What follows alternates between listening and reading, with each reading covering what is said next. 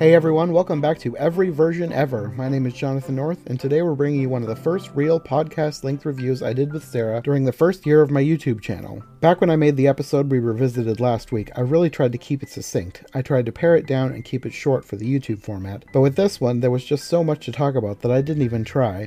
I ended up splitting our review into two parts. I think this should have been my first indicator that I'm more suited to be a podcaster than a YouTuber, but I still tried. Anyway, today we're going back to our review of the 1986 BBC version of Alice in Wonderland, a 4-part miniseries which was made by a lot of the same team that worked on Doctor Who back then. This really was kind of a perfect crossover for my tastes, so it was fun to revisit it for this episode. And again, same disclaimer from some of the recent episodes, this is one of those videos we filmed outside, so there was a lot of ambient noise. I think I edited out all the farm vehicles passing, but there was not much I could do about the birds. Oh well, part of me kind of likes them there. I wouldn't record a podcast outside these days, but it's fun looking back on the early days of me learning what I should and shouldn't do when filming. Anyway, let's get on with this episode of Every Version Ever. This week we're talking about the 1986 BBC miniseries. This series was created by a bunch of the same people who worked on Doctor Who around that same time, and when you're watching it, it's very clear that it's a BBC production, and it's very clear that the Doctor Who team is working on it because it just has that kind of feel, the 80s BBC Doctor Who weirdness. Yeah, he has a better feel for the Doctor Who, but I definitely had a feel for the era in BBC, and even just the music. I kept thinking Pride and Prejudice. The music is different than Doctor Who's music, but it was still very BBC-esque. Very, yeah. I mean, I've watched British comedies from that era, and just their use of, like, I don't know, the brass or something. It really did remind me of Pride and Prejudice. Mm-hmm. All you people who, you know what I'm talking about. So the miniseries was split into 4 parts, and all the episodes were sort of bookended by Lewis Carroll telling the story of Alice to, was it Alice and her sisters? Was yes. One of the girls Alice? Yes, one of them. Okay, I didn't know if it was the same actress or not. They did it differently because when she's in the boat, her hair is done differently and her outfit is different, but it is definitely the same person. And there's some other random dude on the boat helping row, but he doesn't get a lot of attention in the story. Mm-hmm. Enough, but he's not the main character. And they sort of had that footage, most of the scenes with them in sort of a sepia or black and white tone. It was black and white. It was like they had taken, it was color footage that they had turned black and white because when he started telling the story of Alice, the camera would sort of pan away from them and you'd see that the actor's playing in another part of the scene, and then the color would slowly fill in and it would become a color production rather than black and white. This was a really faithful adaptation of the story for the most part. Like all the dialogue and everything that happened was pretty faithful to what happened in the book. The only thing that it differed significantly on was the addition of a lot of songs. Yeah. And the songs kind of slowed it way down. A little bit. Side note, she was a very different Alice. Not because she was an adult, because we've seen that so much now, even just beginning in this. But she was a redhead, and her dress was pink. So that was just kind of an interesting, like, with as faithful as they were being with so many things, that was just an interesting little deviation. But yeah, they did have a lot of songs, and maybe some of the lines from them were from the book, but I felt like they were trying to get a little bit... They were padding the story, I felt. Philosophical at one point, or just, I don't know, some of it wasn't really necessary, I didn't think. Yeah. It really felt like the songs were there to add to the runtime, because I don't know, I found myself getting kind of bored with a lot of the songs. A little bit, and there were like half-hour episodes, right? So I don't know, maybe they had contracted thinking, oh, we need this much time. Oh wait, we don't. I don't know how that I works. think they probably could have made a shorter movie out of this, like maybe an hour, hour and a half. But with all the music, that's what padded it out. And I mean, it was fine. It wasn't like they were terrible songs that I was completely not enjoying. I just kind of felt myself wishing, like, come on, we could hurry up to the next thing here. And one of the songs that did belong in there was the one in the kitchen with the Duchess, but she wasn't really singing it, and it seemed a little off. Yeah. She was just sort of talk singing, you know how people do if they can't really sing, you just talk the lyrics and you make it work. She had a really interesting, rich voice, and I think, you know, kind of a nice face for the part, but because she has, you know, sort of a bolder features, or at least her mouth was broad, and I think she looked good in that role. Is that even nice to say? Because she had a nice face. I just think she... I mean, it's fine. She had a nice face, and she had a nice face for the role, but apparently she's not a singer. Which is fine, but it just seemed kind of odd. They did a good job of incorporating the White Rabbit. They didn't do anything really weird with his character. They didn't try and unfold a bunch of meaning into his character. The makeup was pretty good too. About as good as the March Hare. I think all the makeup was good in this version. Yeah. This is probably the longest falling scene we have ever seen. It incorporated like all the dialogue from the book, plus a song, plus I don't know what all, but it just was like... It was like she was going through multiple houses and rooms, and... Yeah, the background was changing constantly. I don't know how they did that, and I got a kick out of it because when you get to the part with the marmalade, they really belabored the marmalade, and it's like, oh, leave it to the British. You just love your marmalade, don't you? Another thing, okay, the Hall of Doors looks like a genuine Grand British house, so I kind of geeked out over that a little bit. It was really pretty. They did not do the Pool of Tears justice. It was just like a tiny puddle, and then all of a sudden, at some point, she's swimming in it, and it didn't make complete sense. Her crying seemed fake, which isn't the end of the world. Something that I did like this version. There were very likable things about it, and while she was an interesting Alice, it was somebody trying to pretend to act like a little girl, and it didn't come off right to me, because it's just like, oh, I am thinking this, and I am thinking this, and I am doing this, and it just, the way she talked, it just didn't fit to me. Yeah, I know what you mean.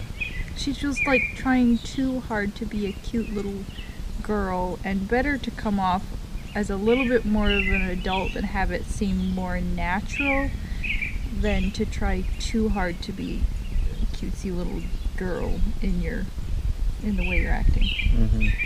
Yeah, I know what you mean. Right, okay. Moving on.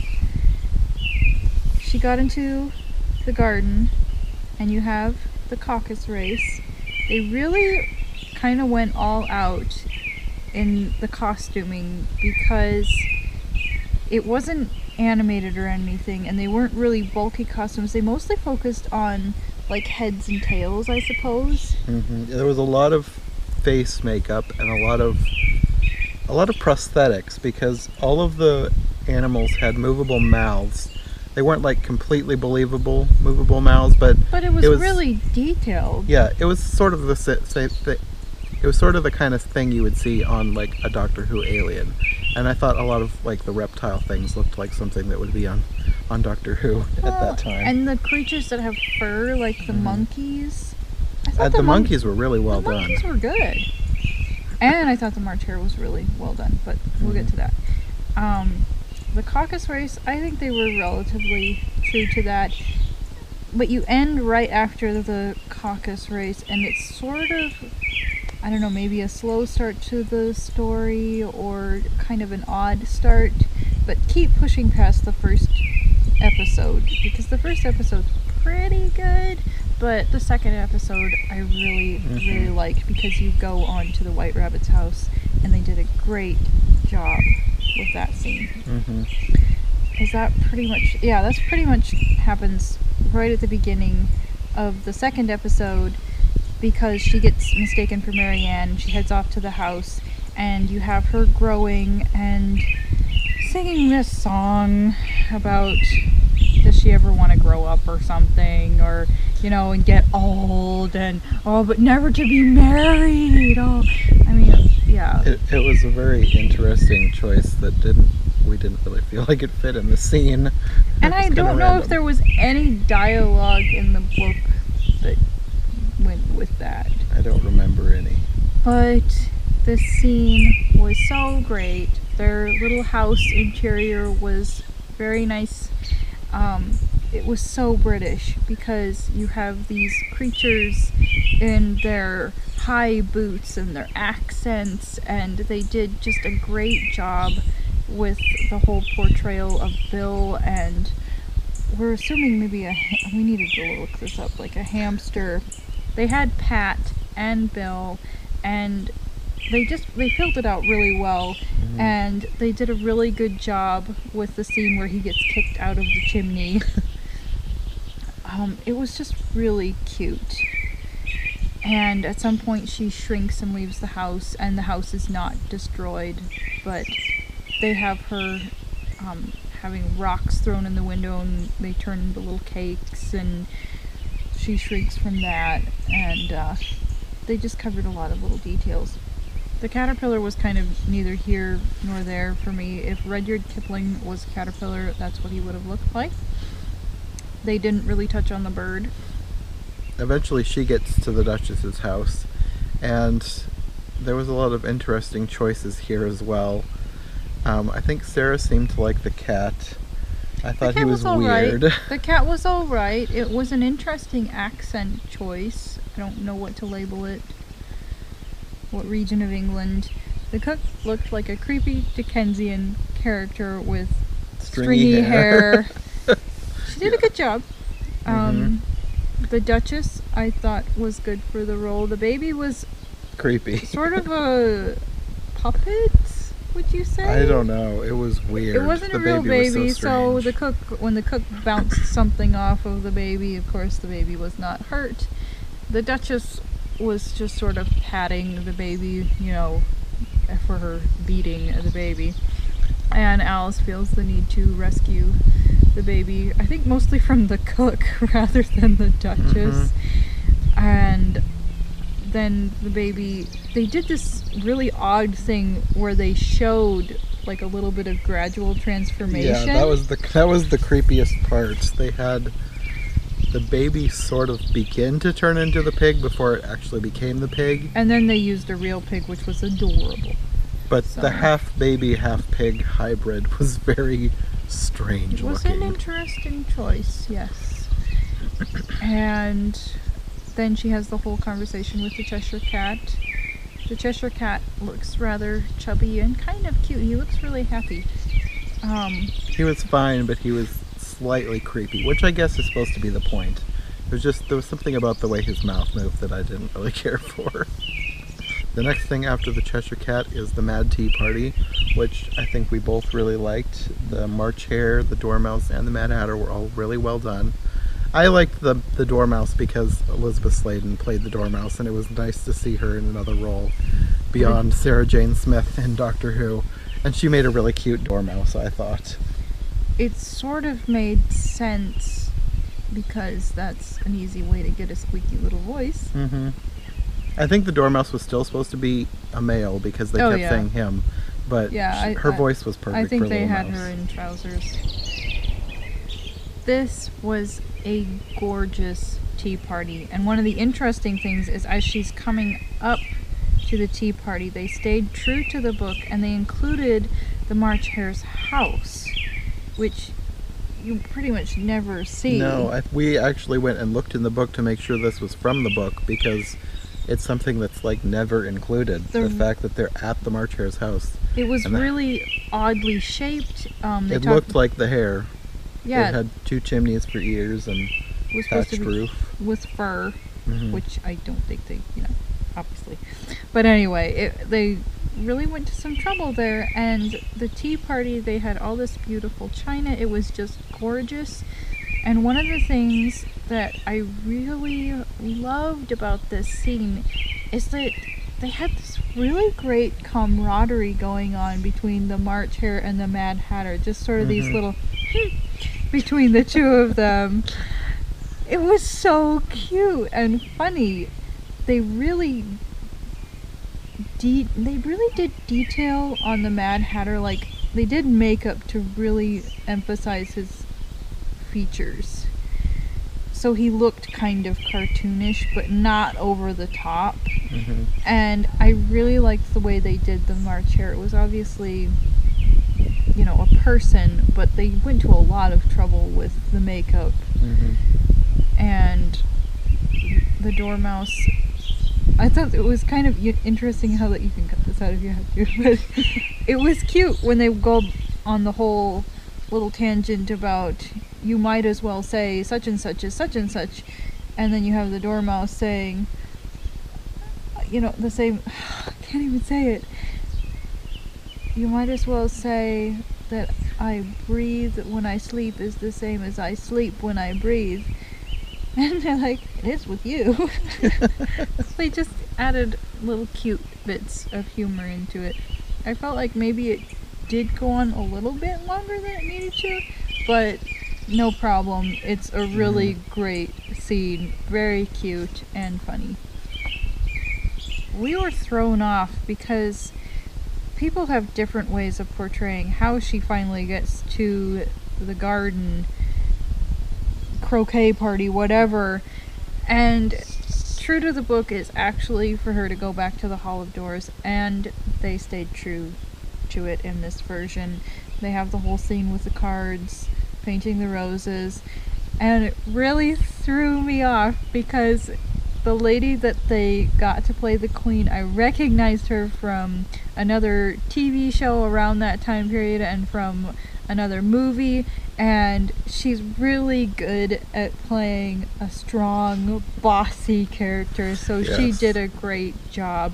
And the king was actually funny too, because he wanted to behead the cat, and it didn't work out, and he's like, it's not fair, I hardly get to have any fun. Well, he was really cute. I don't think that they used real flamingos, did they? They had sort of a puppet thing, but they did a really good job with it to the point where you could almost kind of wonder, but no, it was a puppet. Plus, they were too big to be real flamingos anyway. And at some point, I think they partially used fake hedgehogs, but at some point they had her little hedgehog wander off, and hedgehogs are adorable, so that was cool. And at some point, I liked this too. The Duchess had been in prison, and she comes along, and she has this whole rambling, funny conversation with Alice, which is in the book, and I'm glad they included it. And then she gets scared off by the queen, and the queen sort of directs her off to the griffin. And then you have quite a long scene with the Mock Turtle, the griffin, they're dancing around, singing, all that. This was another scene where I kind of felt like it was stretching on a bit too long, especially the dance scene. It was just like, can we get this over with? It would have been fun if they had included more creatures in that scene. I was waiting for lobsters to crawl out of the ocean like we'd had in a much earlier version. Because, I mean, they'd done the costumes so well for this version. I expected there to be lobster people. But no, they just decided to have the griffin and the Mock Turtle dance with Alice instead. Which was fine, but I wanted some lobsters. They wouldn't have had to get really Yeah. fancy with it, but whatever. It's okay. They did a good job with it. The Mock Turtle, I didn't care for the head.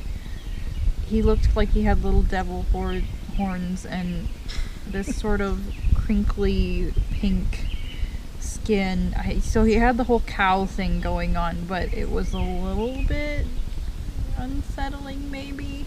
The Griffin was really good, though. The Griffin I liked was the Griffin. good, yeah. The Griffin was much better than the 1915 version with the creepy, jiggly hands. Demon bird. But, and kudos to him for not hitting anybody with those wings. That might have taken some rehearsing. Dancing around with big, stiff wings. He did a good job. Mm-hmm. Then at some point, they're still singing, and she finds out that there's going to be a trial, and she wanders off.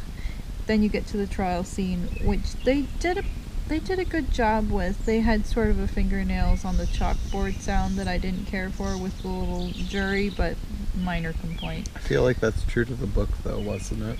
They were supposed to be writing on slates. There's supposed to be this whole thing where Bill either doesn't have or is lost, can't find his pencil, so he's trying to write with his fingernail. And there's supposed to be this whole, I think, interaction with Alice. It's really cute. But they never seem to cover that, and it's okay. Not really, but it's okay.